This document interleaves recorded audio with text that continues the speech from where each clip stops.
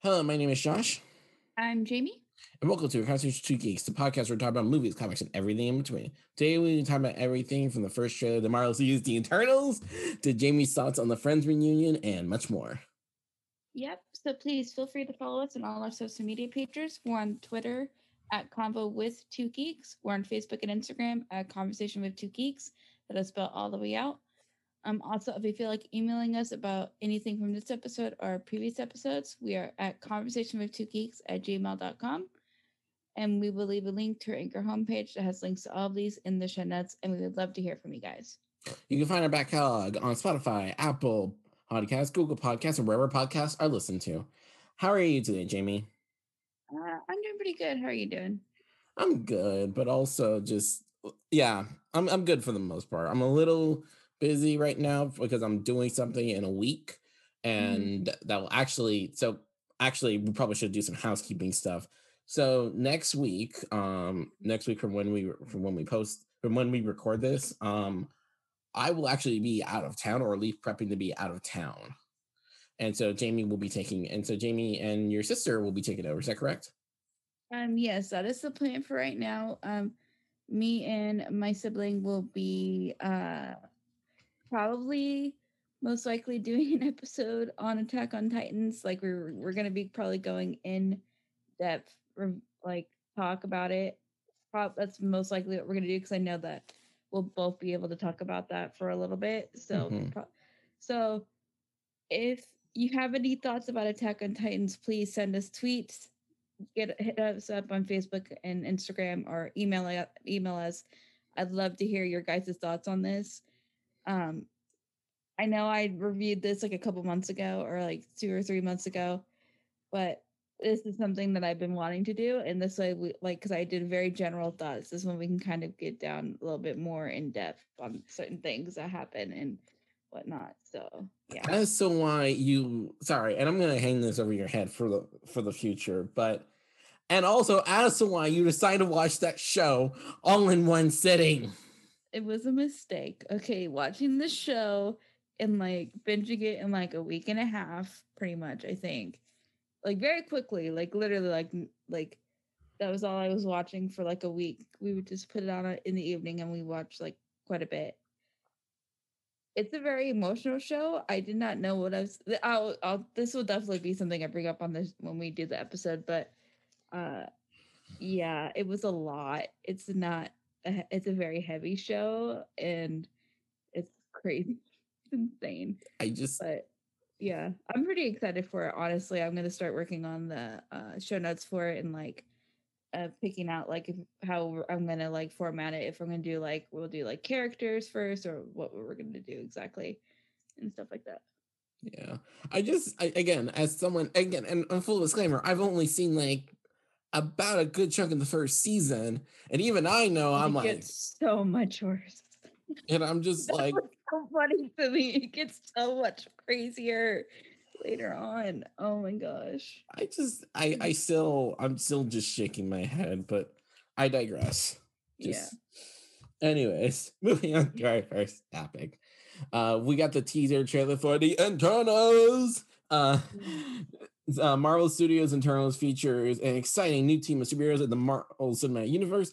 Ancient aliens who have been living on Earth in secret for thousands of years. Following the events of Avengers Endgame, an unexpected tragedy forces them out of the shadows to reunite against mankind's most ancient enemy, the Deviants. Eternals will star Gemma Chan as the humankind-loving Cersei, Richard Madden as the all-powered Icarus, Kamal Najani as a cosmic-powered Kingo, Lam Hugh as a eternally young old soul sprite, Brian Tyree Henry as the intelligent inventor Phastos, Barry Keegan as the aloof loner Droog. Don Lee as the powerful Gilgamesh, Kit Harington, aka Jon Snow, as Dane Whitman, who in the comics is the character Black Knight, with Selma Hayek as the wise spiritual leader Ajax, and Angelina Jolie as the powerful Athena. The film is The film is directed by Academy Award winner Chloe Zhao and is slated to be released on November 5th, 2021. Jamie, what did you think about this trailer? I know this is late because this trailer came out like a week ago because we've been a little bit behind. I freaking love this trailer. It looks so good. I love the cinematography of it. Honestly, I think it looks beautiful. Like if those exterior shots are like CG, I think No, they look. they're, I'm pretty sure they're they're exterior, like normal exterior, like they're actually. well, well. Here's the thing, though.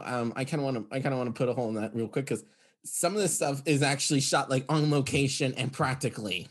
Yeah, Like Kevin, that's like yeah, like yeah. Feige. I think it was about a week ago. Said he was like showing this like some Disney executives and was like, yeah, no, this is all real, by the way. Like this was not done in the studio, and so it looks just I great. think it looks great. I think I'm really interested. I know nothing. I'm very limited in my Marvel comic knowledge, so I'm very excited to learn about a new group of heroes, or what I'm just gonna call them a group because I don't know exactly what's going on. Mm-hmm.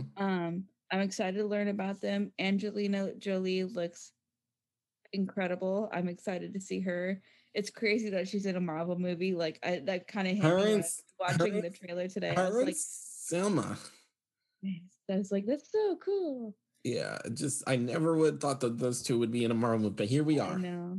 I know. And then the joke at the end of them saying who's gonna lead the Avengers now, and then the one guy, I don't know exactly who it is, but he's like, I I think will. that was Richard Madden's character. Okay. Cause that was kind of funny.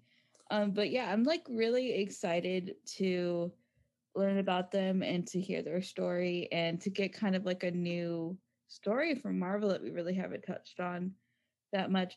I'm The only thing I do know is that they are kind of like semi connected to Thanos or something in the comics. They have a That's connection. that's the only thing I know as well. And like Yeah. this is like sea level like Marvel. Like even like the Marvel fans who've read the comics and stuff, like and Marvel fans before were when this was announced, would be like, what the heck is this? Yeah. But I'm excited to see like their explanation of where they've been when everything's been going down with like Infinity War and Endgame and like where these guys have been. Yeah. And yeah, like it gives me kind of like how the first Guardians of the Galaxy, Mm-hmm. not exactly the same thing, but the kind of energy that Guardians brought in, like you Mm-hmm. kind of get a new group and some new characters, and like a lot of people really like them.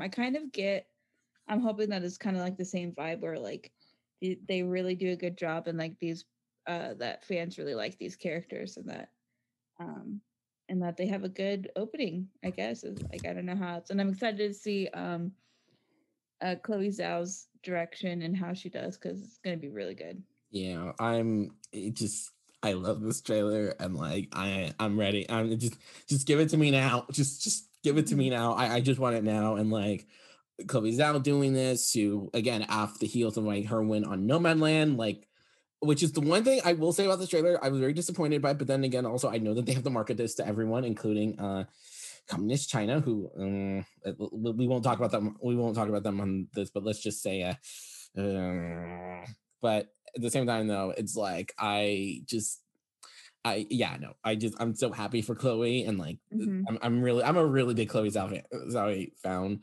Uh, I'm a really big fan of Chloe Zhao because I remember when this movie was announced, when she was announced to be directing this, I Mhm. literally saw her first movie, The Writer, which if you have not seen that or Nomadland, it's on Hulu. Go watch it. Um, when she was announced, like, I was literally in one of my film school classes, and we were watching The Writer, and I was like, "Oh my god, this is great!" If she directs a Marvel movie, holy shit! And Yeah. like that was just also simplified by Nomadland, and just I just yeah no I'm all for this movie. Like this is my most anticipated movie, not a pretty most anticipated Marvel movie I would say of the year. Like Shang-Chi Mhm.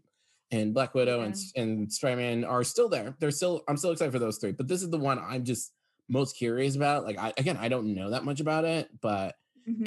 it just looks awesome. And then also you have this fucking cast Yeah. where I think you that's what's exciting is that I feel like this is this is a like if they really nail this movie with the characters like this, like because I feel like like you said that even Marvel fans didn't really know a lot about these guys, so it's like they have a really good opportunity here to introduce and like get more people in for phase 4 of Yeah. Marvel. Yeah, sorry to interrupt you. It's okay. But yeah, no, it's just yeah, no. Yeah, no. I'm in. I'm in. I'm Yeah. obviously in. But yeah, no. Yeah, no. I can't wait. It's gonna be Anyways, awesome. yeah. Anyways, for another movie I can't wait for, we got a trailer for Last Night in Soho. Edgar Wright's psychological thriller about a young girl passionate in fashion design who mysteriously able to enter the 1960s, where she encountered her idol, a dazzling wannabe singer. But 1960s London is not what it appears, and time seems to be falling apart with shady consequences. The film stars Anya Taylor-Joy, Thompson McKenzie, and Matt Smith, and is slated to be released on October 22nd, 2021. Okay, can I go first with this one? Yeah, go first. Okay, as the big Edgar Wright fan, I am, and Mhm. I just yay. Yeah, I've been waiting for this movie for about a year.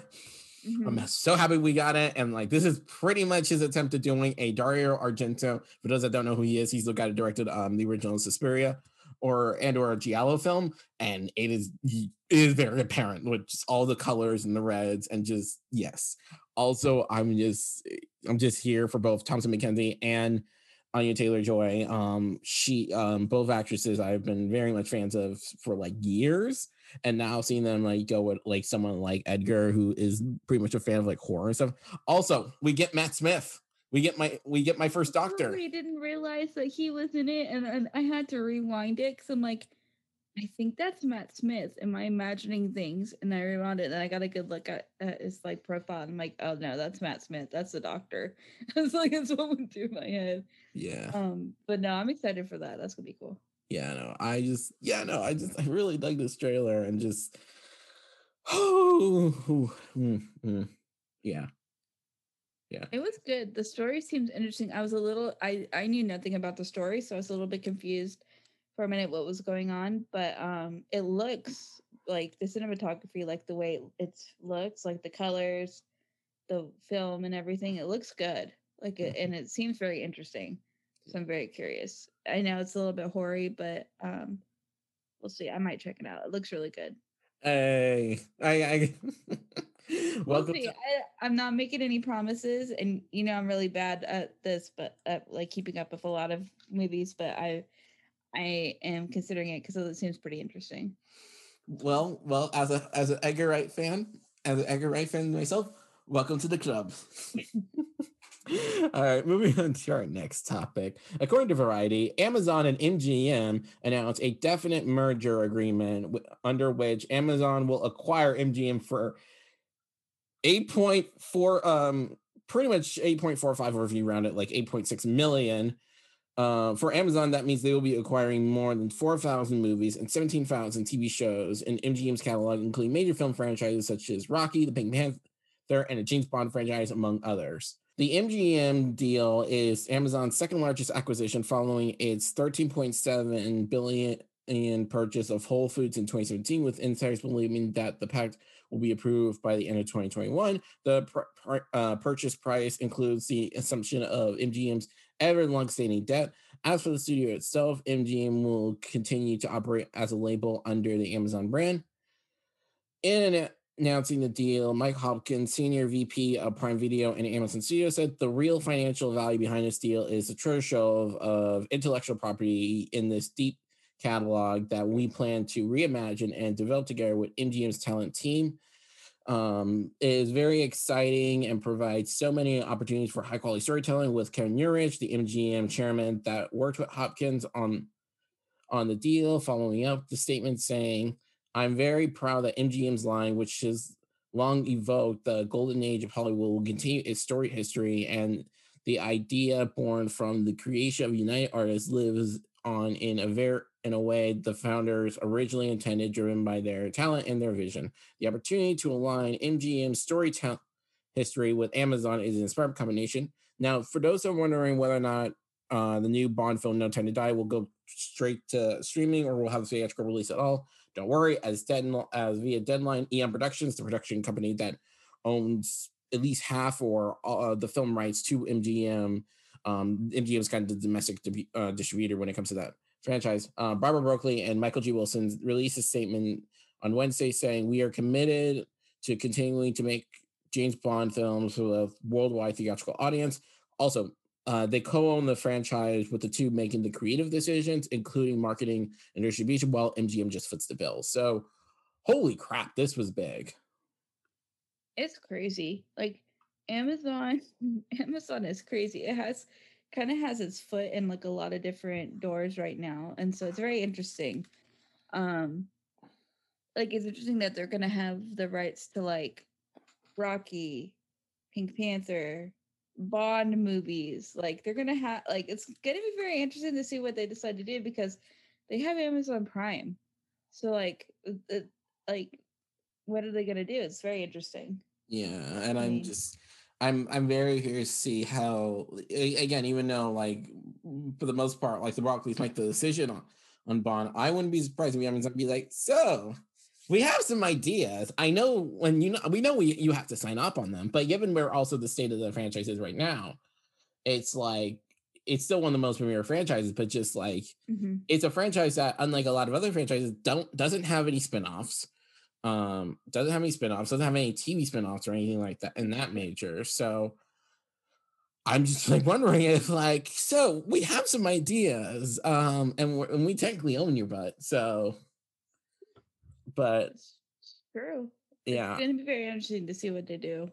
yeah, and I, the thing with MGM is that I had a feeling it was gonna go to someone, especially with the whole debt situation for Mhm. years. I didn't expect it to go to Amazon. Yeah, I mean, it is a little weird, but it like I feel like, especially recently, I feel like Amazon has been working on its like original content game and like getting different kinds of content out. I know these aren't going to be like originals; it's going to be MGM stuff, but I feel like they probably saw this as an opportunity to still be competitive with Netflix and other streaming services. Like they Mhm. could get some of the MGM content, put it on the streaming platform, but then like they can do like spin-offs of different things that could be like their original content kind of in a way. And Yeah, like I get it's not the right wording, but it's like you guys kind of get what hopefully you get what I'm saying is like they can use this to spur on some other content to keep yeah. them relevant in the streaming game because I really think they want to still be competitive in that Yeah, and regard. and this is like a big move. And keep in mind also just Amazon in general. Like again, they only bought this for about 8 million compared to like what they bought with Whole Foods. Again, this is chump change to them. It's true. It's true. It's just especially given how much the Jeff Bezos makes or how much he's supposed to make. I honestly don't know after that divorce how much he makes now, but just this is chump change to them. Mhm. So yeah, but yeah, no, this is just interesting, and I'm just really curious to see how things pan out. But yeah. Anyway, moving on to our next topic, via TV Line, the CW has announced its fall schedule with the sixth season of Riverdale, the eighth season of Legends of Tomorrow, and the third season of Batwoman, and the third season of Nancy Drew are all on noon night, with Riverdale premiering right after The Flash on Tuesdays, Legends and Batwoman on Wednesdays, and Nancy Drew on Fridays after Penn and Teller Full Us. Only one new scripted series, the reboot of the 2000s show, the 4400, is slated to be on the fall schedule, whereas everything else, including Stargirl season 3 and Superman Lois season 2, will be on the mid-season. As for the rest of the pilots, Naomi, which was created by Ava DuVernay and based on the comic series such character by Brian Michael Bendis and Tim F. Walker, was given a series order. However, one of the CW's other major projects, Powerpuff, which was created by Academy Award winner screenwriter Diablo Cody and Heather V. Ragnar, and based off the 2000s Cartoon Network animated series, will be reworked and repilot off cycle with the four leads: Chloe Bennett, Dove Cameron, Yana Peralt, and Donald Faison, as well as other cast and the writers such producers all remaining on board the project. And finally, via Entertainment Weekly, CW chairman and CEO Mark Pedowitz announced that The Flash Season 8 will begin with 5 special event episodes featuring heroes from across the Arrowverse. As for which heroes, Pedowitz remained coy, saying, "We do know that there are a couple feelers out to a couple of the actors, but we have no definite yet. However, one of the heroes that could appear is none other than Black Lightning, whose show just concluded its fourth and final season, literally this week, with Chris Williams saying, we're just in the talk phase, and Williams, who just moved back to LA, means making visiting Vancouver for guesting much easier logistically. I really enjoyed the crossover last year. Specifically, I think me and Grant Gustin we're just very like-minded on how we approach the work, and we've had some really great conversations. One of my favorite scenes of doing this character was the scene between me and him in the library on the Wave Rider in Crisis on Infinite Earth. So the um, thought of being able to go back and do another episode here and there or an episode there, I'm like, oh yeah, no, I'm down for that. So Where do you want to start? What part do you want to start? I mean, do you want to just start with the schedule? Because we can just that won't take very long. We'll start with the schedule because you and I literally before the show, we kind of talked about the CW and how we might be growing out of it a little bit too much. I mean, especially with certain shows, The Flash. Mm-hmm. So you'll notice later in our recommendations, we're not going to be talking about The Flash. It's partly for our sanity, so we don't keep going insane because we're both kind of frustrated with the show right now. And I, like me personally, we talked about this. After Supergirl is over, I will probably be taking a long break from the CW, except maybe to watch Legends.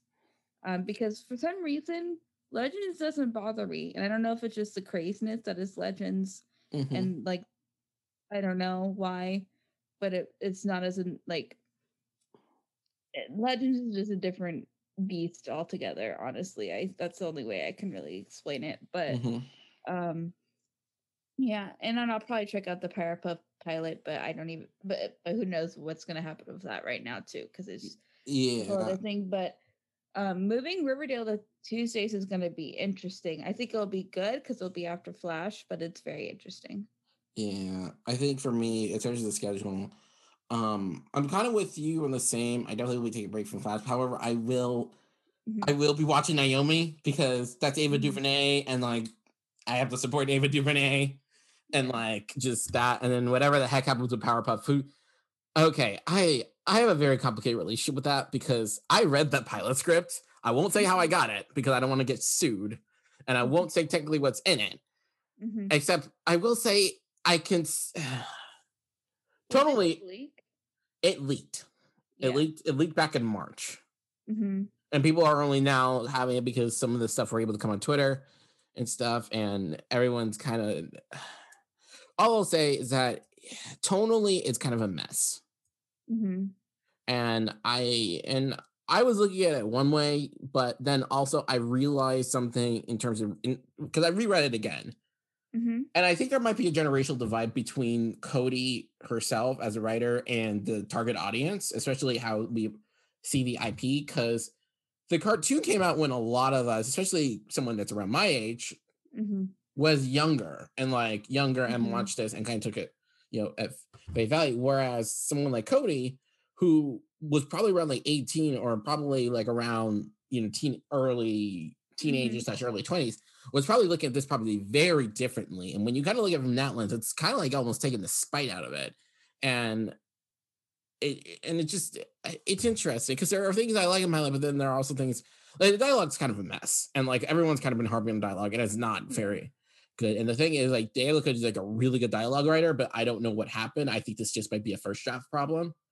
But it's just, I don't know. And like, and it seems like I honestly don't know what's gonna happen with this. Yeah, you might be right about the target audience thing because I was 6 to 8 when this was on, maybe a little bit younger, around that age. So I was pretty young when I was watching Powerpuff Girls, and this was my jam. It was like, I love this show. I didn't read all the leaks because I saw them pop up on my Twitter feed. I read like one page. The dialogue is very like awkward and stuff, and it is a little weird. I think it would play out better like when you see it on screen. I do feel like I feel like I feel like it would play out better like if you actually saw it, but I do understand why people were like, this is terrible, because it's not that great. Like on it, like the dialogue from what we've seen, it's not it wasn't that great, to be honest. And I could tell. And you're right. It's a mess. Like you can kind of feel. Like you can kind of tell that it's kind of like it feels like it's all over the place. So, um, I don't know. We'll see what happens. It's gonna be weird. Um, hopefully when they redo it. But if she is coming from it from being like she saw it when she was like yeah like 18 or something, like young teenage years or whatever, then yeah, she's gonna have a totally different perspective. So it's gonna be. Because I do think they should still stick with the same idea. Like it should still be a little bit gritty, but I feel like they need to ground it in something, and I don't know what they could do with that. Yeah, I'm 100% with you on there. And Yeah. again, I know we literally just said that we're kind of getting tired of the Flash and stuff, but I do want to see Black Lightning interact with Barry. That was actually kind of one of my favorite bits from from my favorite bits from Crisis. It was him and like Jefferson meeting. Yeah, it was good. I wish we could have gotten more Black Lightning in the crossovers and gotten to see him interact with more people, but him and Barry interacting was really great. So I do hope that he is one of the heroes that pops up. I hope Kara pops up because I want her to have one more like thing, like one more adventure, like even if it's just like one more scene with Barry, if she's leaving. So like those are the two that I think should be there. Anybody else is whatever, but um, like I don't know. It's gonna be interesting. Interesting that they're gonna be opening with a 5-part, but it makes sense because they're probably like, man, we didn't have the crossover last year. We lost like those are their biggest view incoming Yeah, episodes. and it's So like, thank you, Plague. yeah, it probably hit them a little bit. They're like, crap, we kind of missed out, but like we couldn't do it. But um yeah, it'll be interesting to see like because it's gonna be like mini crossover, so it's gonna be interesting to see like what happens. But yeah, Black Lightning and Barry is gonna be fun. I really hope one of them is Kara. I'm like crossing my fingers because I think she like hopefully she'll still be on the air, or hopefully like they'll be able to get Melissa back just for an episode. I think she would do it. Yeah, I think she would as well. Because like I really want them to have like one last, even if she just pops in for a scene or something to say goodbye. Because like we're not, her show's gonna be over. So yeah, I don't know. We'll see what happens. It'll be cool though. Yeah, the crossovers are always a lot of fun. So yeah, they really are. They're probably some of my favorite parts of the Arrowverse. Yeah. Anyways, moving on to our next topic. According to an exclusive from The Direct, HBO Max has tapped lead Tolan Krieger to direct multiple episodes of the upcoming Green Lantern series, including its pilot episodes. Krieger has previously directed multiple episodes for several of producer Greg Berlanti's shows, who production companies producing this. Shows including Riverdale, You, Chilling Adventures of Sabrina, Prodigal Son, and Superman Lois, where he directed the first 2 episodes. In addition, he has recently directed the first 2 episodes of the hit Netflix show Shadow and Bone, as well as theatrical affairs such as the 2012 romantic comedy Celeste and Jesse Forever, starring Ann Perkins. I mean, Rashida Jones and Jake Farrell. I mean, Andy Samberg, and the 2015 romantic drama Age of Adeline, starring Blake Lively and Harrison Ford.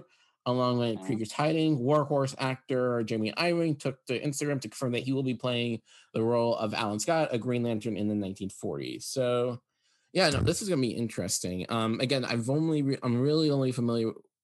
This guy's done a lot of like pilot episodes, or rather episodes within the. I'm just gonna to include everything. I'm just gonna call it the Berlanti verse. Okay. So within the Berlanti verse, and it's really interesting how much he's done. Like the one I remember the most is the Riverdale pilot.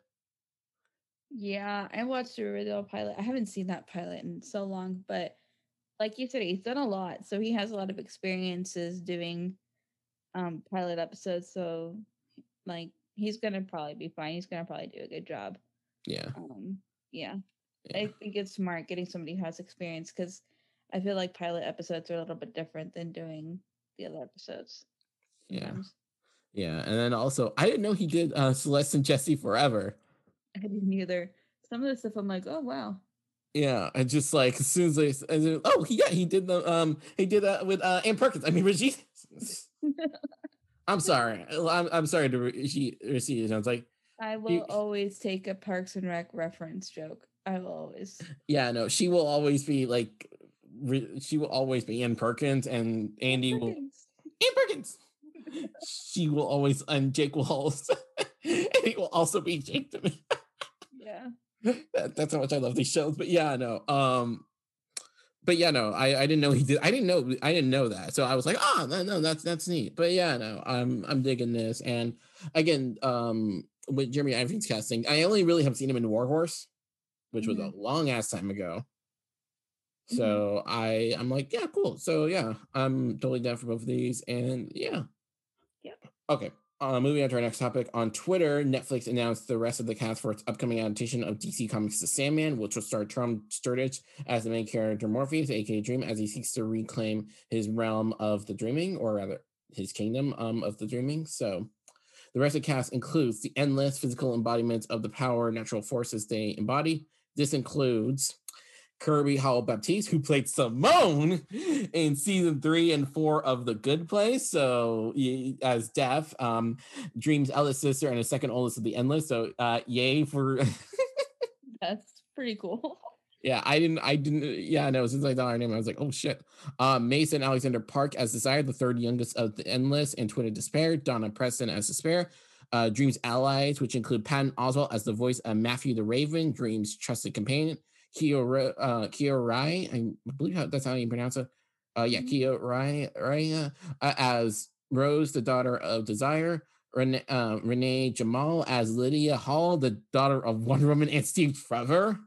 And Jenna Coleman as Joanna Constantine, an 18th and 19th century aristocrat, adventurer, and the ancestor of one John Constantine.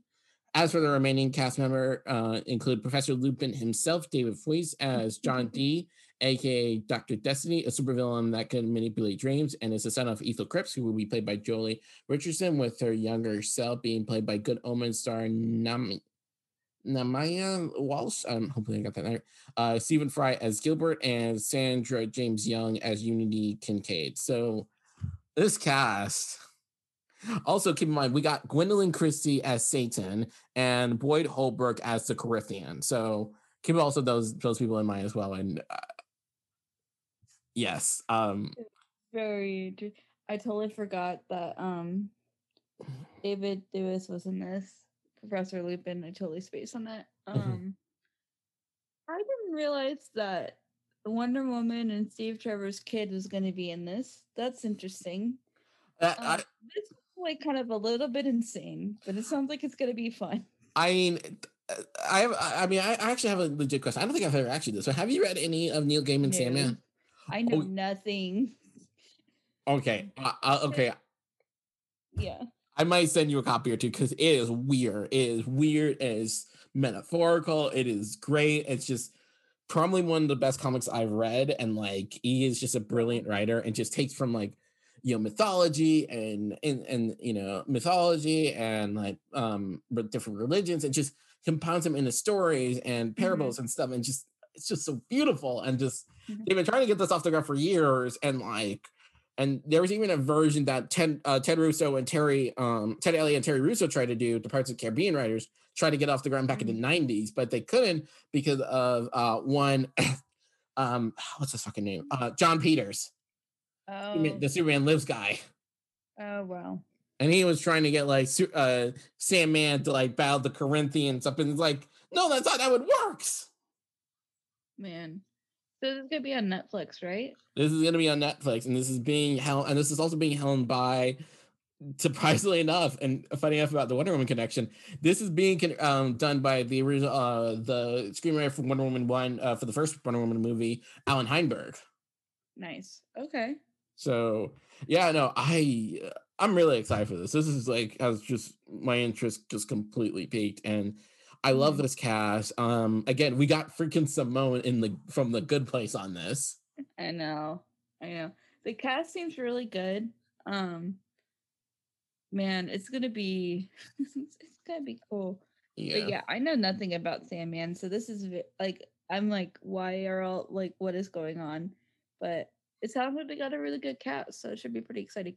Having John Constantine's ancestor involved is going to be very interesting too. Cool. Yeah, and it's just like, and also just getting Jenna Coleman again from Doctor Who Mhm. is like very interesting. And Doctor Who references this episode.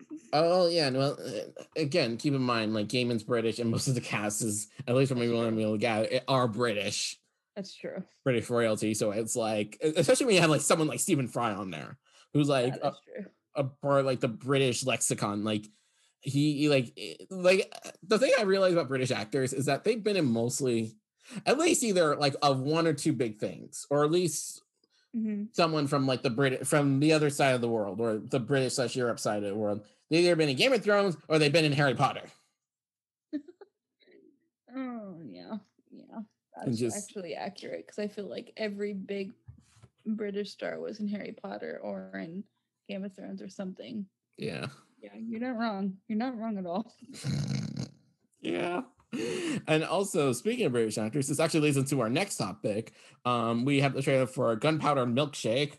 When an assassin veers off mission to rescue a child, she triggers a war with a powerful crime syndicate and reunites a gun-wielding sisterhood. The film stars Karen Gillan, also from Doctor Who, and Nebula herself, Lena Headey, Chloe Coleman, Michelle Yeoh, Angela Bassett, with Paul Giamatti and Carla Gugino, with it slated to drop on Netflix on July 14th in the US, while internationally it will be going to theaters. So, Jamie, what are your thoughts on this trailer? I want to see this movie for some weird reason. I do. I watched the trailer. I'm all for seeing Karen Gillian lead a movie and kick some butt. It's gonna be fun. Mhm. Um, yeah, it's just so funny to see her like look normal, like look like herself now because Mhm. like I'm so used to her in her Nebula like get up and Mhm. stuff from her time in Avengers, but uh yeah, it's gonna be fun. It looks like it's gonna be a good movie and it's gonna be crazy. I'm glad it's gonna be on Netflix. That's awesome. Yeah, I honestly I would have probably seen this in theaters, but I if would it's too. I would actually go see this in theaters. It looks like it's gonna be a good time. yeah, I dug this trailer. Also, just seeing because this has like you not only have Karen Gillan, you also have Lena Headey, Michelle Yeoh, Angela Bassett, and Carla freaking Gugino, and they're all fighting against Paul Giamatti, which kind of makes this a. Do you remember the movie Shoot 'Em Up with Clive Owen, and it was released around 2007? I think I heard of that, but I don't know if I've seen it.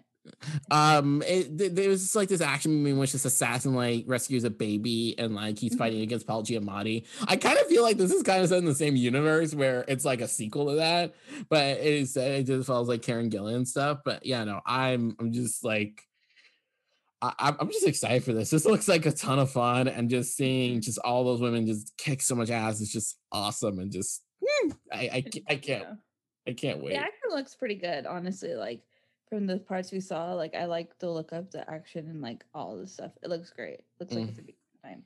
Yeah, yeah, no, I definitely will agree. Anyways, moving on to our next topic. An exclusive for Deadline reveals that Timothy Chalamet has been cast as Willy Wonka in the upcoming film Wonka, which is set to be co-written and directed by Paddington 1 and 2 director Paul King. Based on characters created by Roald Dahl, the story will focus on a young Willy Wonka and his adventures prior to opening the world's most famous chocolate factory. Sources tell the publication that Wonka will mark the first time Chalamet will get to show off his singing and dancing skills, with several musical numbers set to appear in the film. He's been the top choice for some time, but scheduling was a hurdle that had to be overcome, as training for those numbers is included in the prep for this movie. So this is interesting. I never took one as Timothy being a musical theater kid, but considering that he went to NYU, that actually kind of makes sense. Yeah. Yeah. And if he grew up in New York, yeah, probably. Like, yeah. Yeah. I don't know if he grew up in New York. I don't know, but if you went to NYU and was in New York for college and stuff, then Hmm. I think he did. I think he did because I remember when he was on SNL, he mentioned like he kind of grew up with like the subways and stuff, as well as like with the New York okay. Public Library. So yeah, no, this project has always kind of been one of just weirdness to me.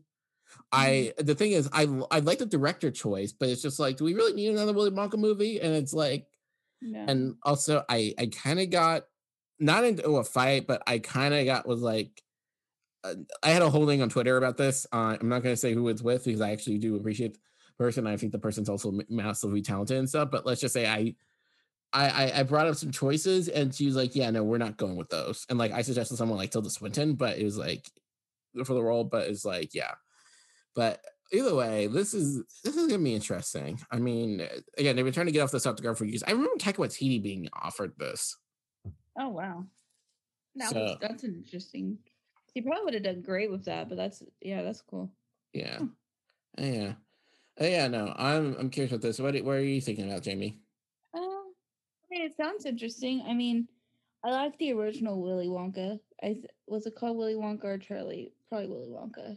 Willy Wonka and Charlie Factory, the 2005 remake, the Tim Burton one was called Charlie and Chocolate Factory. Okay, yeah, the original one, the first one. Not with Johnny Depp, the other one. I really like that one. The remake, Johnny Depp just looks creepy as Willy Wonka. Like it's what's weird. I go back and forth on that one all the time. Yeah, but like I don't feel like we need another movie. But it like, Timothy seems very young. How old is he? Because he seems a lot younger than what they normally would choose for.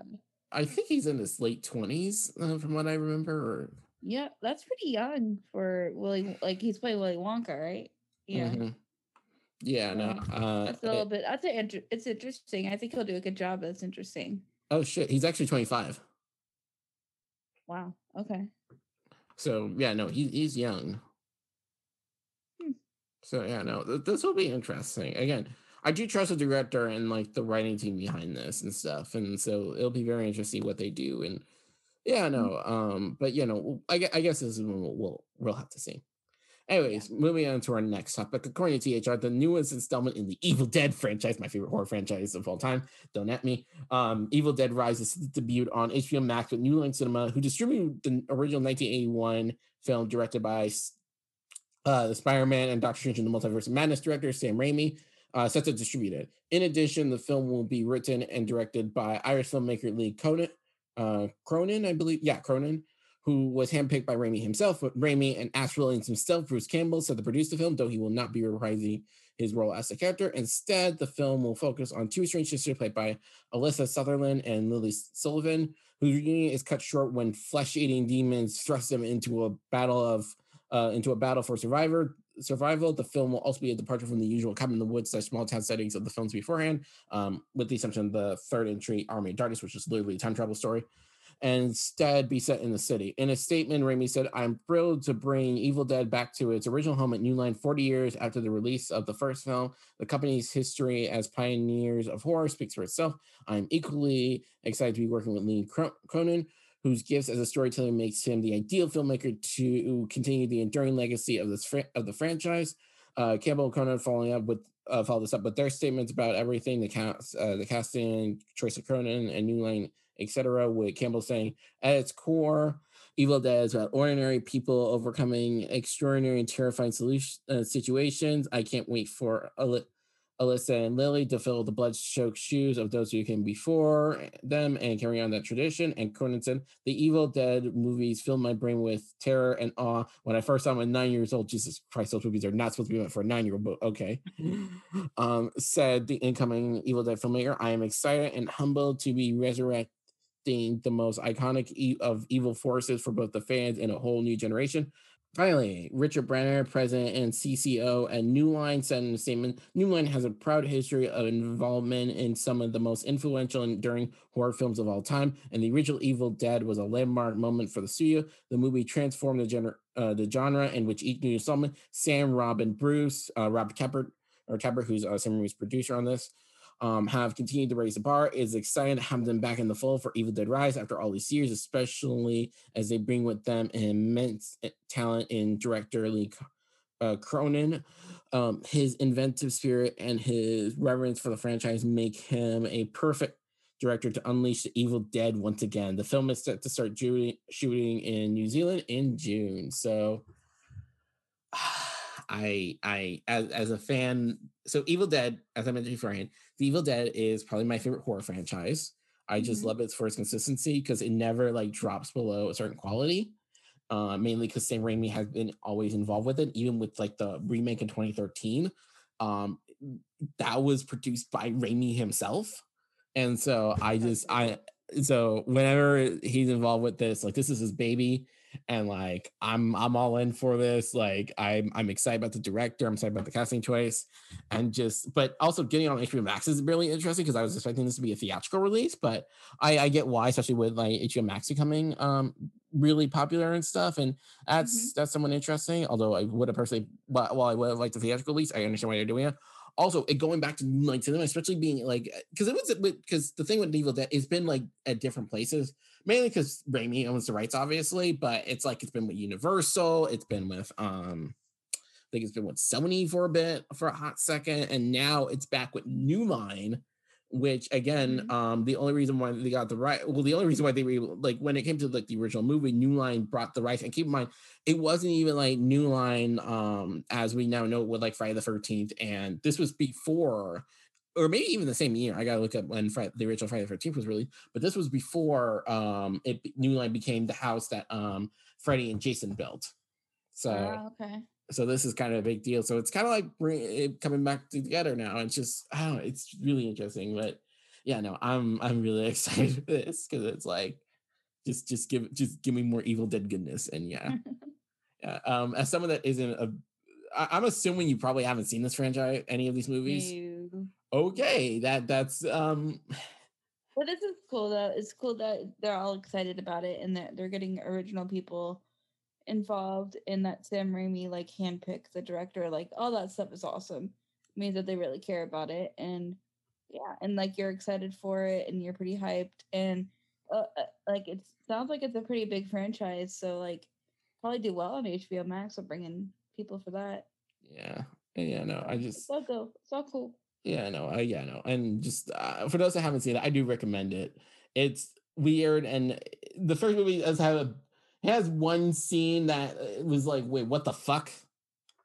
It just it's weird and it's all funny, but it just I don't know. It's one of my favorite horror franchises, mainly because of Raimi and just like the love and creativity that he and like Bruce Campbell, aka Ash Williams, who's like the main protagonist for like all the movies, Mm-hmm. kind of bring to it, including like the TV series Ash vs. Evil Dead, because there was a TV series on Stars. Okay. Yeah. Yeah.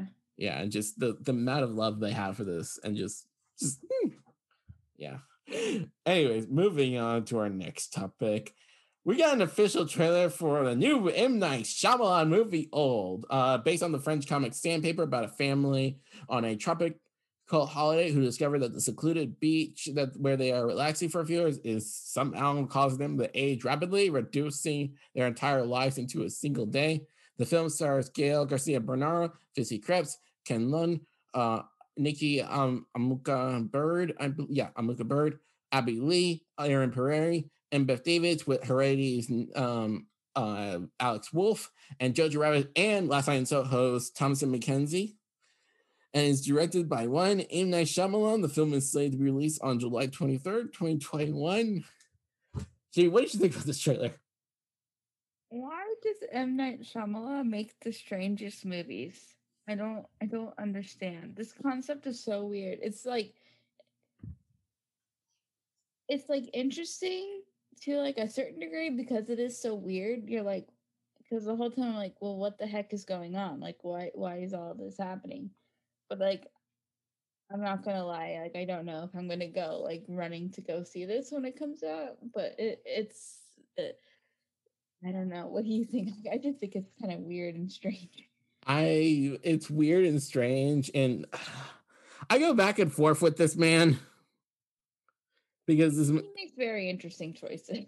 he makes some very interesting choices, and I'm still holding him accountable for a certain insert adaptation, and I I can't talk about it because I get so angry. yeah, we won't acknowledge the existence of it. It does not exist. I repeat, this thing does not exist. But yeah, no, it's interesting. I mean, I like him doing weird stuff. If he could stick to doing weird stuff, like then Which is why this works for him because it's like it's weird, but it's also interesting weird. Like he took like a kind of like a weird concept, but he's made it interesting. So we'll just I don't know. But yeah, this is kind of like where he needs to have his playground because this is where he's kind of good at what he does. I yeah. think. Yeah, no, yeah, I agree with you on that. It's very interesting, and I'm very curious to see how this all pans out in July. But Yeah. yeah, no, yeah. Also, good for Thompson McKenzie. This is again the second movie Mhm. we've mentioned on her on this, and like, yay, That's awesome. yeah, So cool. yeah.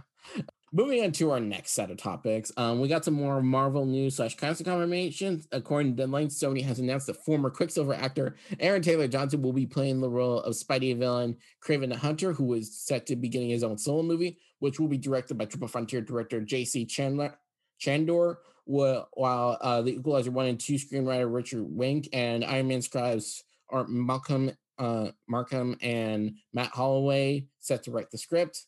Insiders say that Taylor Johnson came on Studio Exec's radar for the part after dailies for the upcoming action pick Bullet Train, where he plays an assassin, started coming in, where his scenes would blow away top brass at the studio.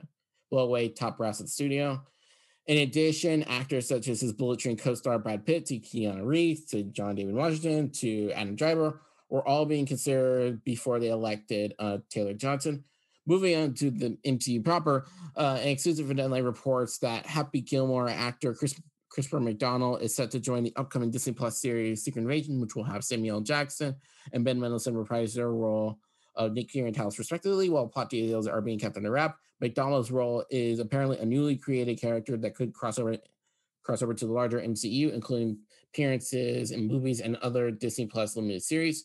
Meanwhile, while talking to THR, lawyer Jamie Mendenbaum, who represents actresses such as Danny Guerrera, revealed that he successfully negotiated a deal for Guerrera to star in a Disney Plus Okoye origin series. This is the second spin-off series that's planned to be set in the Kingdom of Wakanda, with the first being the Disney Plus show that was announced last year.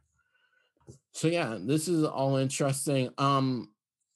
I still don't know how I feel about a Kraven solo movie because he's mostly a villain for Spidey, but if it worked for Venom, it worked for that. That being said, I'm Aaron Taylor Johnson's a very interesting actor. Mm-hmm. Yes, it's interesting. Yeah, I think he's good. It'll be interesting to see him play like a more flat out villain. Mm-hmm. I think that'll be interesting. And I guess that means he's not coming back into like the MCU proper anytime soon, probably. Probably. Yeah.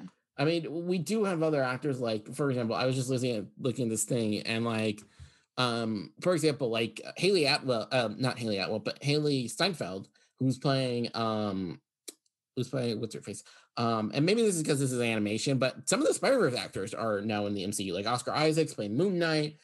Haley Steinfeld, who was Spider-Gwen in Spider-Verse, is playing literally Kate Bishop and stuff. Catherine Hahn was just in freaking WandaVision, and she played like the female Dr. Octavius. Yeah. So it's not 100% impossible, but it's less likely. Yeah. Yeah. Yeah, that's true. Yeah. Also, we got Shooter McGavin in the MCU. So funny. Which I haven't seen Happy Gilmore in a hot second, but that's pretty cool. It's good for him. He'll probably have a lot of fun. yeah. Interesting to see what character he is gonna play, what kind of character he'll play, but I think it's pretty cool. Yeah. Also, so Okoye getting her own series. I'm excited for. I'm pretty excited for this. What do you think? I'm excited for this as well, but I also thought that she was going to be the lead in like the other Wakanda show that's being in the works. Don't know. So yeah, but either way, like yes, please, and thank you. Mm-hmm. Mm-hmm. So yeah, no, this is gonna be interesting. Anyway, moving on to even some more Marvel news. This is gonna be a Marvel week, people. According to an exclusive from that hashtag show, Marvel Studios is looking for a Kate Mara type, not the actress, but someone that looks like her, to play the role of Cynthia Schmidt, aka Sin, who is said to be the main villain for the recently announced Captain America 4, which is being written by the Falcon Winter Soldier showrunner Malcolm Spellman and the writer for the episode Truth, Dallin Moosin, as the script of which Marvel does have is undergoing a rewrite. For those unfamiliar with the character, in the comics, Sin is the daughter of Johann Schmidt, aka the Red Skull, working to reestablish Hydra. While plot details are scarce, the exclusive reveals that Sin will be revaluing the legacy of her father, Captain America, aka Steve Rogers, and Sam Rockwell as the titular character. In addition, it's also, and this is something I found really interesting. In addition, it's also revealed that Emily Van Camp will reprise her role as Sharon Carter. However, her role has changed. She was supposed to be the main villain, but following negative fan response to her arc on the Falcon and Winter Soldier, Marvel and Kevin Feige are hesitant to make her the main villain, with the character now set to have a reduced role, but still a major role, just not as the main villain. So this is interesting. Mm-hmm. Oh, and by the way, you put in the show notes, so this is kind of like rumor. No, Oh yeah, kind of rumor. this is a rumor mill thing, but take this with a grain of salt. Yeah, yeah. Yeah. I mean, if Shannon was gonna be the main villain, and obviously, like her response from fan response from Falcon Winter Soldier was not, it was super great. It makes sense that they're going in a different direction. Yeah, I know. It would have been interesting, but I mean, it kind of now makes sense with that character. But at the same time, though, at the time, it was just like, wait, why is she the villain? She's normally a hero, or like at least anything hero, and he does have a solid motivation. I mean, Yeah, I know for sure. I mean, here's the thing: I don't mind the Sin character. In fact, I actually am like, okay, now we're going back to the Red Skull and stuff. That's actually pretty cool. Mm-hmm. But now it's just it's weird. It's now weird and it's interesting and just I know. I'm just hoping. I imagine now that Sharon Carter's role will probably be more on like the morally gray side, whereas she's not like 100% like good, but she also not isn't like 100% bad. Mm-hmm. And that'll be Totally. interesting for Sam to tackle because this is his buddy. This is a colleague, and Yeah. like I don't know. It's interesting, but I also get where some of that fan response is coming from because it did seem kind of out of left field. But Mm-hmm. knowing that it was leading to at least this, I'm a bit more like I don't know, kind of supportive of it, but at the same time though, it's just I see where certain fans are. I don't know. I go back and forth with this one. Yeah, But yeah, no, makes it's just sense. yeah. Well, anyway, moving on to our final topic of the day. During an exclusive interview with Cinema Blend, C. Robert Cargill, who was the screenwriter alongside Scott Derrickson on Doctor Strange, and was set to come back for the sequel before Derrickson left due to creative differences with Marvel. Talked a bit more about Derrickson's departure from the sequel, saying it was creative differences. Scott Derrickson wanted to do one movie and Marvel wanted to do another. So he sat there and said, well, shit, I got this great script that I wrote with Cargill and myself, and I'm really proud of. We were actually going to go out to other directors for the Black Phone, the upcoming horror movie based on off the short story by Stephen King's son, Joe Hill, and that is set to reunite Derrickson, Cargill, and sinister actor Ethan Hawke, and that has been in development for over a decade. And Scott was like, he called me up and said, dude, I have to make this movie. It's my movie. I have to. Do you mind waiting until after I'm done with Doctor Strange 2? And he really wanted me to bring me on to Strange as well. But in the event that it didn't happen, he was like, do you mind waiting? And I was like, well, you know what? If you feel passionately about it, no, I'll wait a couple of years to make this movie. Carry on, continue. It all came down to Scott, and Scott was like, well, I can make this movie that I'm compromising on what I want to do on, or I can make the Black Phone. And he goes, I want to make a movie with Cargill. I'm going to make the Black Phone. And he said publicly it was a hard choice to leave Strange behind, but it made it easier that he had a movie that he was looking forward to, and then that the experience was just so great, and we're so proud and happy with what we made. It should also be noted that despite leaving the project, Derrickson has praised his replacement director, Evil Dead creator, and the director of the original Spider-Man trilogy, Sam Raimi, saying, I've worked with Sam Raimi, one of the nicest people I've known in the film business, and as a director, a true living legend. What a great choice to take over Doctor Strange. So yeah, well, this is interesting because there's always a lot of fans have been trying to figure out, oh, is this because like Marvel or rather Kevin Feige didn't want this to be a horror movie? And like, I could see why, because it's Derrickson's horror and Sam Raimi's horror are two different sets of horror. Mhm. Whereas Raimi's horror is a bit more like fun horror. Like it's still like Yeah. with like bloods and guts and stuff, but you can kind of you're having fun with it. Whereas Derrickson's horror is more like the jump scary type of horror. And honestly, Yeah. I don't think the jump scary type of horror would have worked with the MCU. I feel like Yeah. Raimi's is more palatable and more works with the franchise. And it does seem like it seemed like everyone left amicably. Like it seemed like it was a very amicable split, and like Mhm. Derrickson got to do his own movie. Marvel still continues on his own movie. They don't have any ill will. In fact, I've heard some stuff in which they might bring back Derrickson for a third movie, but it's a wait and see sort of thing. But yeah, no, it's just Yeah, no, it just seemed like there's a lot of people, especially given that Marvel has had a history. Well, especially in the early days, Marvel Studios has had a history of like losing directors who create differences. I mean, the biggest one was Edgar Wright with Ant-Man, Yeah. which was still, not gonna lie, still kind of sore. I love the Ant-Man movies we gotten, but I still like, what if? Yeah. But yeah, what are your thoughts on this? I mean, yeah, I mean, it's good that he left amicably, and I think they got a good replacement. I mean, Sam Raimi has experience doing like superhero movies, and I agree he fits more with what the MCU probably wants and stuff. So, yeah, and I agree with a lot of what you said. So, Yeah. I don't have much more to add, really. You kind of summed it up great. All right. Well, anyways, moving into recommendations for the week. So we watched some Legends, or at least I did. I watched like 2 episodes. I know you said you only were you able to catch one of them? I haven't been able to catch up on any. I've kind of been busy. So. All right. Well, okay. So I will be doing a recap of the 4th episode, while I will be seeing the 3rd episode. So with the 3rd episode, well, that was interesting. I still don't know how I feel about Zari 2.0 and Constantine being a thing, but it makes sense seeing how Constantine doesn't have cancer anymore, and he probably has like a whole new lease on life. Mm-hmm. As with episode 4, the episode starts off in 1962, where one of the alien pods that Sarah released at the beginning of the season lands in Central America. 2 guards go to investigate it, only for them to realize it's an not a nuclear missile or an ICBM, but rather a pod. We go to the Wave Rider, where Rory finds a lead on Kayla, the alien's location. Rory, Ava, Zari 2.0, and Spooter all go on the mission while Barat's asleep, with John nowhere to be seen. Must be Matt Smith say, not Matt Smith, but oh god, Matt Smith as Constantine. That's super interesting. Matt Ryan's day off. They intercept the convoy and discover that instead of carrying Kayla the alien, is carrying a nuke. That I mentioned that they were in 1962 Cuba during the Cuban Missile Crisis. For those that don't know, go watch 13 Days with Bruce Greenwood and X-Men First Class. JFK hears about this, forcing Ava to dispatch Nate and Zari 2.0 to Washington, with Spooner and Rory tasked with giving the nuke back to Russia. But as they're doing so, they get stopped and have to follow a guard to Fidel Castro's compound. Nate meets JFK's brain trust, while Ava and Barat intercept the compound, with Ava pretending to be a German doctor who specializes in extraterrestrial vivisections. As Ava is about to operate, Barat runs out of the room, only to be mistaken as Che Guevara's cousin.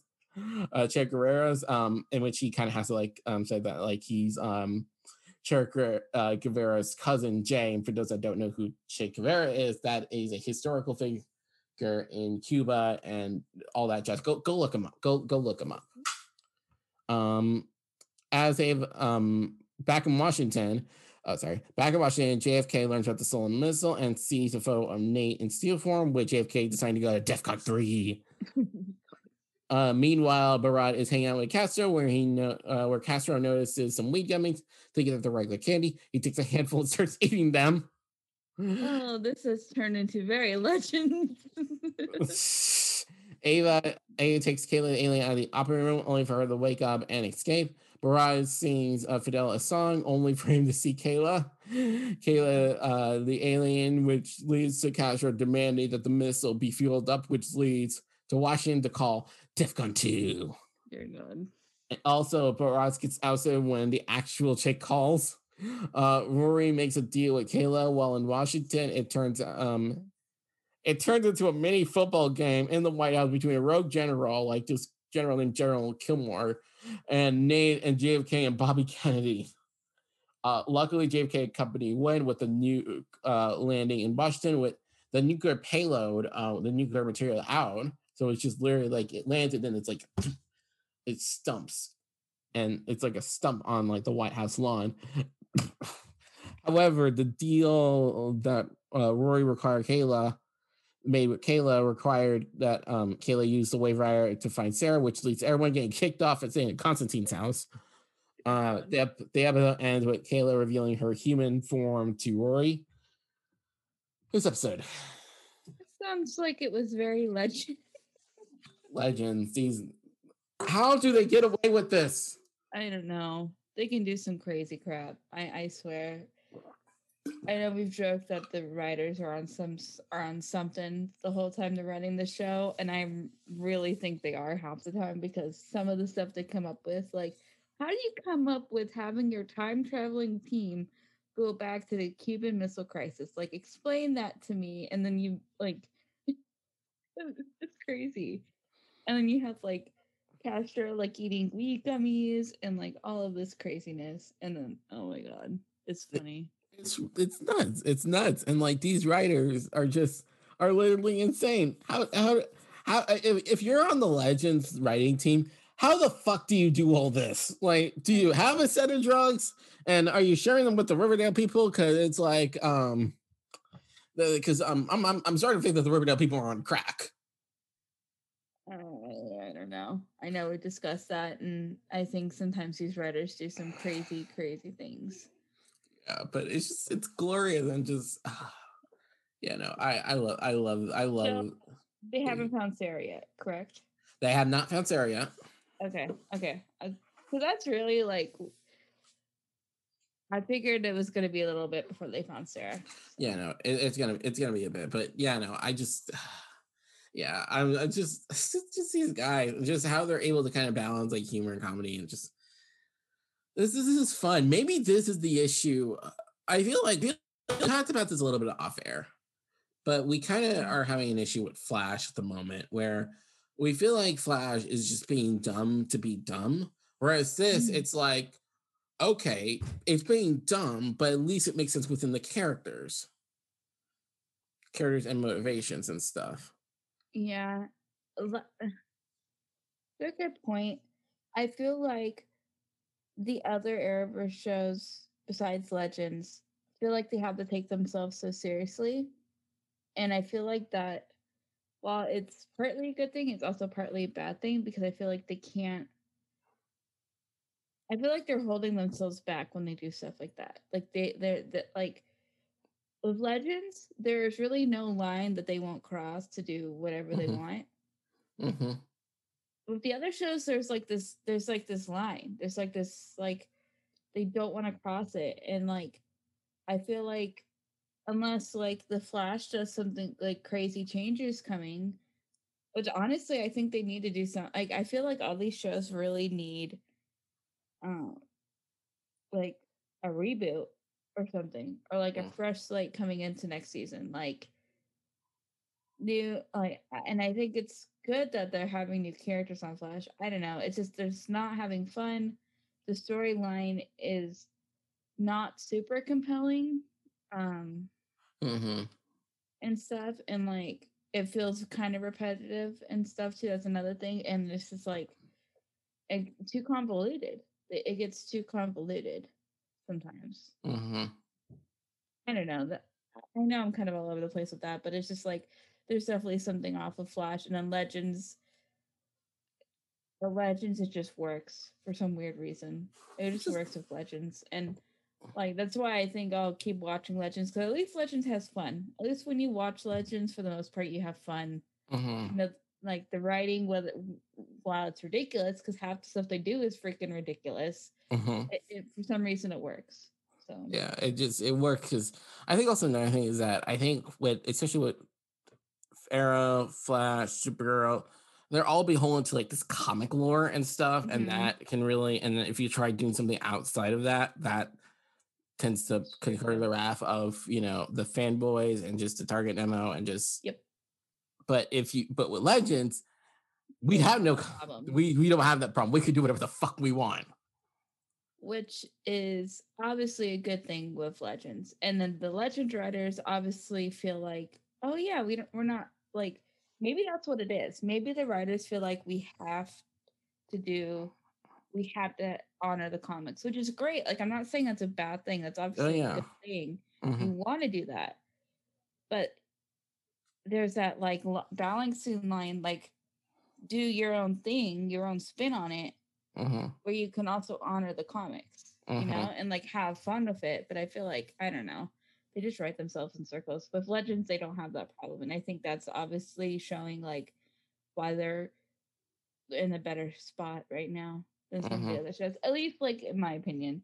I don't know. Some other people may not think that. But. Yeah, no. We might have the outside opinion on this, but yeah. Anyway, so you watched the Friends reunion this week, right? Yeah. Yes, I did. I watched the Friends reunion. It was really good. I really enjoyed it. I honestly, I'm debating if I want to kind of go into the little spoilers, but Go yeah. into it. Go into it. Okay. So I really, really so what the format is, you have the original six of them reuniting and they're going on like all the old sets got rebuilt. So you got Monica's apartment, Mm-hmm. you got the boys' apartment, you got the coffee house. So like you have the big three sets. You have the two apartments and the coffee house, which are Mm-hmm. like those are the big sets. Um so you have them all come in, all reunite, and it's actually like really cute. Like that's the stuff I loved is them on the sets, them like just literally like talking and hanging out and like reminiscing on like the past stuff, and Mm-hmm. like that's the stuff I really liked because like you got some really funny stories. Like they talked about one time where the actor who played Joey, Matt LeBlanc, found Courtney Cox, who plays Monica, writing her lines on like the table, like the Mm-hmm. dining table or something, because she was having a hard time remembering a speech. So she literally had written the lines, and he asked her, "What's this?" And she's like, "Mind your own business." Mm-hmm. He's like, "What?" And so then he ended up actually erasing it, and she got Oh. mad at him. It was like they did a lot of stuff like that, and that was really funny. The other part of it was they did the interview with James Corden, which is still pretty cool. Like you could definitely tell they were more relaxed when they were like just on the sets by kind of by themselves and just like hanging out and like doing like they did bits. Like there's a very popular like trivia bit where like Ross reads off trivia questions, and then like it's the guys and the girls, and whoever wins, like they have to, if the girls win, the boys have to give up the rooster and the duck. If the guys win, the guys get the girls' apartment because the girls' apartment is the best, because it's bigger. um and stuff. So like they did a lot of those bits. They did like a lot of like they had Lisa Kudrow sing Smelly Cat. They had like they had guest stars come in and read off like questions and stuff, and it was like that stuff was cool too. But I definitely liked more of them just hanging out and just like talking and stuff, and like I really really liked that. Um, cause like that felt the most genuine to me, cause like I grew up, I watched the show, right? But I was still too young to really comprehend how big this thing was back in the 90s and the early 2000s. Like they were freaking huge back then. Like they were everywhere. There were magazines, all sorts of places. And so it's just like crazy to me because I know they were big, but it kind of hit me when I was watching. So I'm like, oh my gosh, they were kind of like they were huge back Mm-hmm. then. They're like people were wanting to go and find them. Like when they had a quick shot of them filming because they filmed the episode in London on location, and you could see people like they had like barricade fans off because they were filming outside or something Mm-hmm. and whatnot and stuff. But overall, I really enjoyed it. It was a lot of fun. Um, the guest stars. So you're probably wondering why was BTS there? Why was Justin Bieber there? Yeah. So BTS was there literally like a lot of the celebrity cameos were there just to kind of say like why they liked Friends and stuff. Like David Beckham had a segment of like his favorite Friend episode and stuff, and he picked the right one. He picked like one of the best Friends episodes. Um, and then BTS had their little segment was really cute. They had one of the guys say that's kind of how it helped him learn his English and how to speak English by watching Friends Mm-hmm. and stuff and like American culture and stuff, and that was really cool. Justin Bieber was there to be in a costume, and he just walked on stage, did like a little weird dance thing, and like walked off. It was weird. Why? I don't know. It was strange because he has no association to this, but apparently he was there. Um, and then they had Lady Gaga was there. She sang "Smelly Cat" with Phoebe with No. Lisa Kudrow, which is cool. Um, but yeah, there's like a lot of like, and I feel like I don't know if it's because I don't know like what I haven't looked that much at people's opinion. I did listen to my friend's podcast because they talked about the reunion, and they said that they also enjoyed like when it was just the six of them talking and stuff. And like I really liked that because I felt the most authentic to me, and like that's what I wanted to see. I just wanted to see the six of them together, hanging out, talking, reminiscing, doing table reads of old scenes, and being funny. And because they are so funny when they're doing their comedic timing, they're freaking hilarious, and like I always appreciate it, but it was really funny. Like Lisa Kudrow hasn't missed a beat. She did it the exact same way she did it on the show. It was so funny. Yeah, if you know exactly what scene I'm talking about, if you've seen the trailer. Yeah. But I really enjoyed it. I'm glad you did. I have a weird relationship when it comes to Friends because I've seen several episodes. I'm familiar with the concept. I'm familiar with the theme song. I have friends that are friends.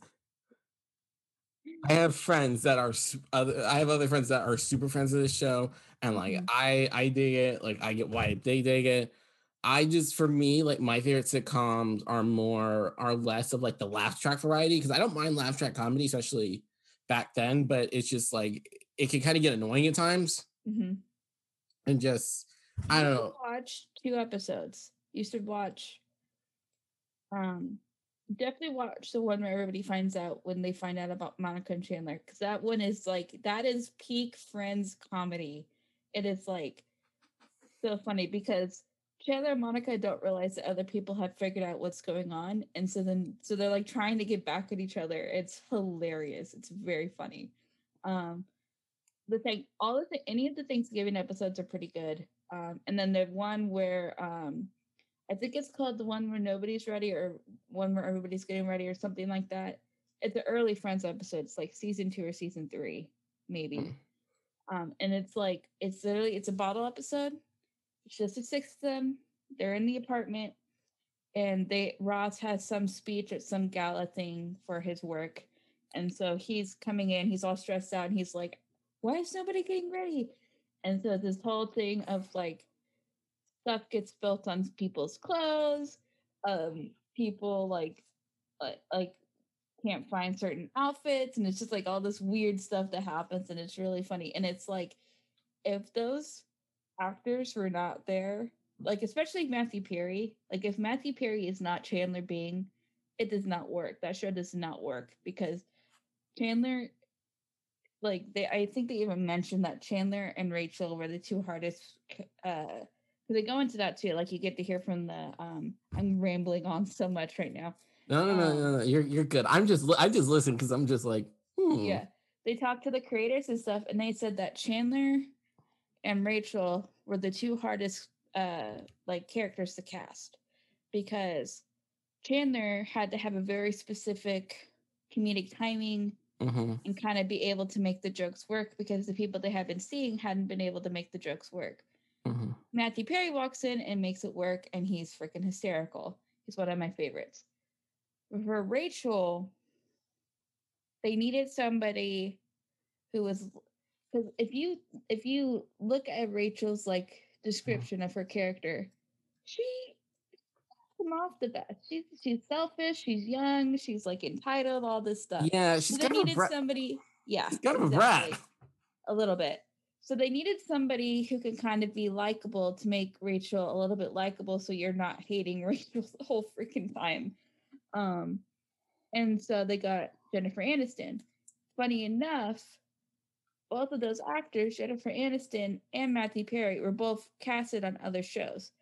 Matthew Perry was on this weird LAX airport bag, like in the futuristic show that was so weird. It was the weirdest freaking thing. I'll have to show you the clip. It was so bizarre. I've never heard of the show in my life. Didn't make it past the pilot, obviously, luckily. So they lucked out. They got him. Jennifer Aniston was on, what was it? I forgot the name of it, but it was like another sitcom thing. And she had filmed like they ended up trying to share her with the network, with the other show and see who won. Like, and luckily Friends ended up winning because I think like without that cast, that show would not have worked as well as it did, because they all like got the characters, and they're because all those characters have very specific quirks to them, and the actors were able to nail them for all of it. So yeah. It's just it just sounds interesting. Just hearing the behind the scenes stuff is interesting. I think for me, and just with my husband on the show, and it's not like I don't hate the show or anything. I've seen episodes and stuff. But you might actually like it, because you might find it a little bit interesting, since you are into all of this stuff. Like, you actually might get a little bit out of it. Like, I don't know. Yeah, no, it's interesting. It's just it's interesting. I'm just I might give it a chance. I just there's just okay. I wasn't gonna mention it on here, and then I was actually gonna talk to you about this off air, because this is actually something I've learned. Are you familiar with the show In Living Single? In Living Single, I think I've heard of that show. I don't think I've seen it though. So apparently, it was a show on, I think it was around the same time as Friends, that actually got canceled because it was way too similar with Friends. But here's the thing. Were they all black? Yeah. Okay, because I literally saw. Okay, now you see it. Now I know why I recognize, because I saw a YouTube video. What was her name? Clarissa Explains It All, or something like that. She has a YouTube channel. I'll see if I can find it and link it. But she was talking about the Friends, because the reunion and stuff, and she mentioned that. She mentioned how, because she's black, so like she mentioned how, like, she's like, probably like, you guys, I know you guys are gonna be like, why do you like Friends? It's so problematic and all this stuff. And so she talks about it, and it's actually like a pretty good video, kind of like get some good insights. And yeah, I don't even remember hearing about that show, honestly. It only went on for like Living Single. It only went on for like 2 to 3 seasons, because again, apparently at the time it got canceled because it was very similar to Friends, or at least it was the black version of Friends that never got a reunion. But yeah, no, it's just, I don't know, it's interesting, and I'm not trying to like hold Friends against or anything. It is kind of weird though. It is weird. I will give you that. It's very strange, and it's unfortunate if that's like what happened. Yeah, and it sucks. And it's just there's also some issues about Friends, like how the hell can they afford an apartment like that? Well, first of all, Monica's is rent controlled. So okay, and rent control in the 90s was probably different from how we see rent control today. Yeah, so like that's literally a joke, because I think they made that joke in the finale, because everybody, I think, has because if you look at their like especially her apartment, especially Monica's, the main apartment, it'd be a very expensive apartment to have, and like I'm guessing they're in like pretty, like, there might not be like downtown Manhattan, but they're in Manhattan somewhere, like they're in like the city, like Soho or something like that.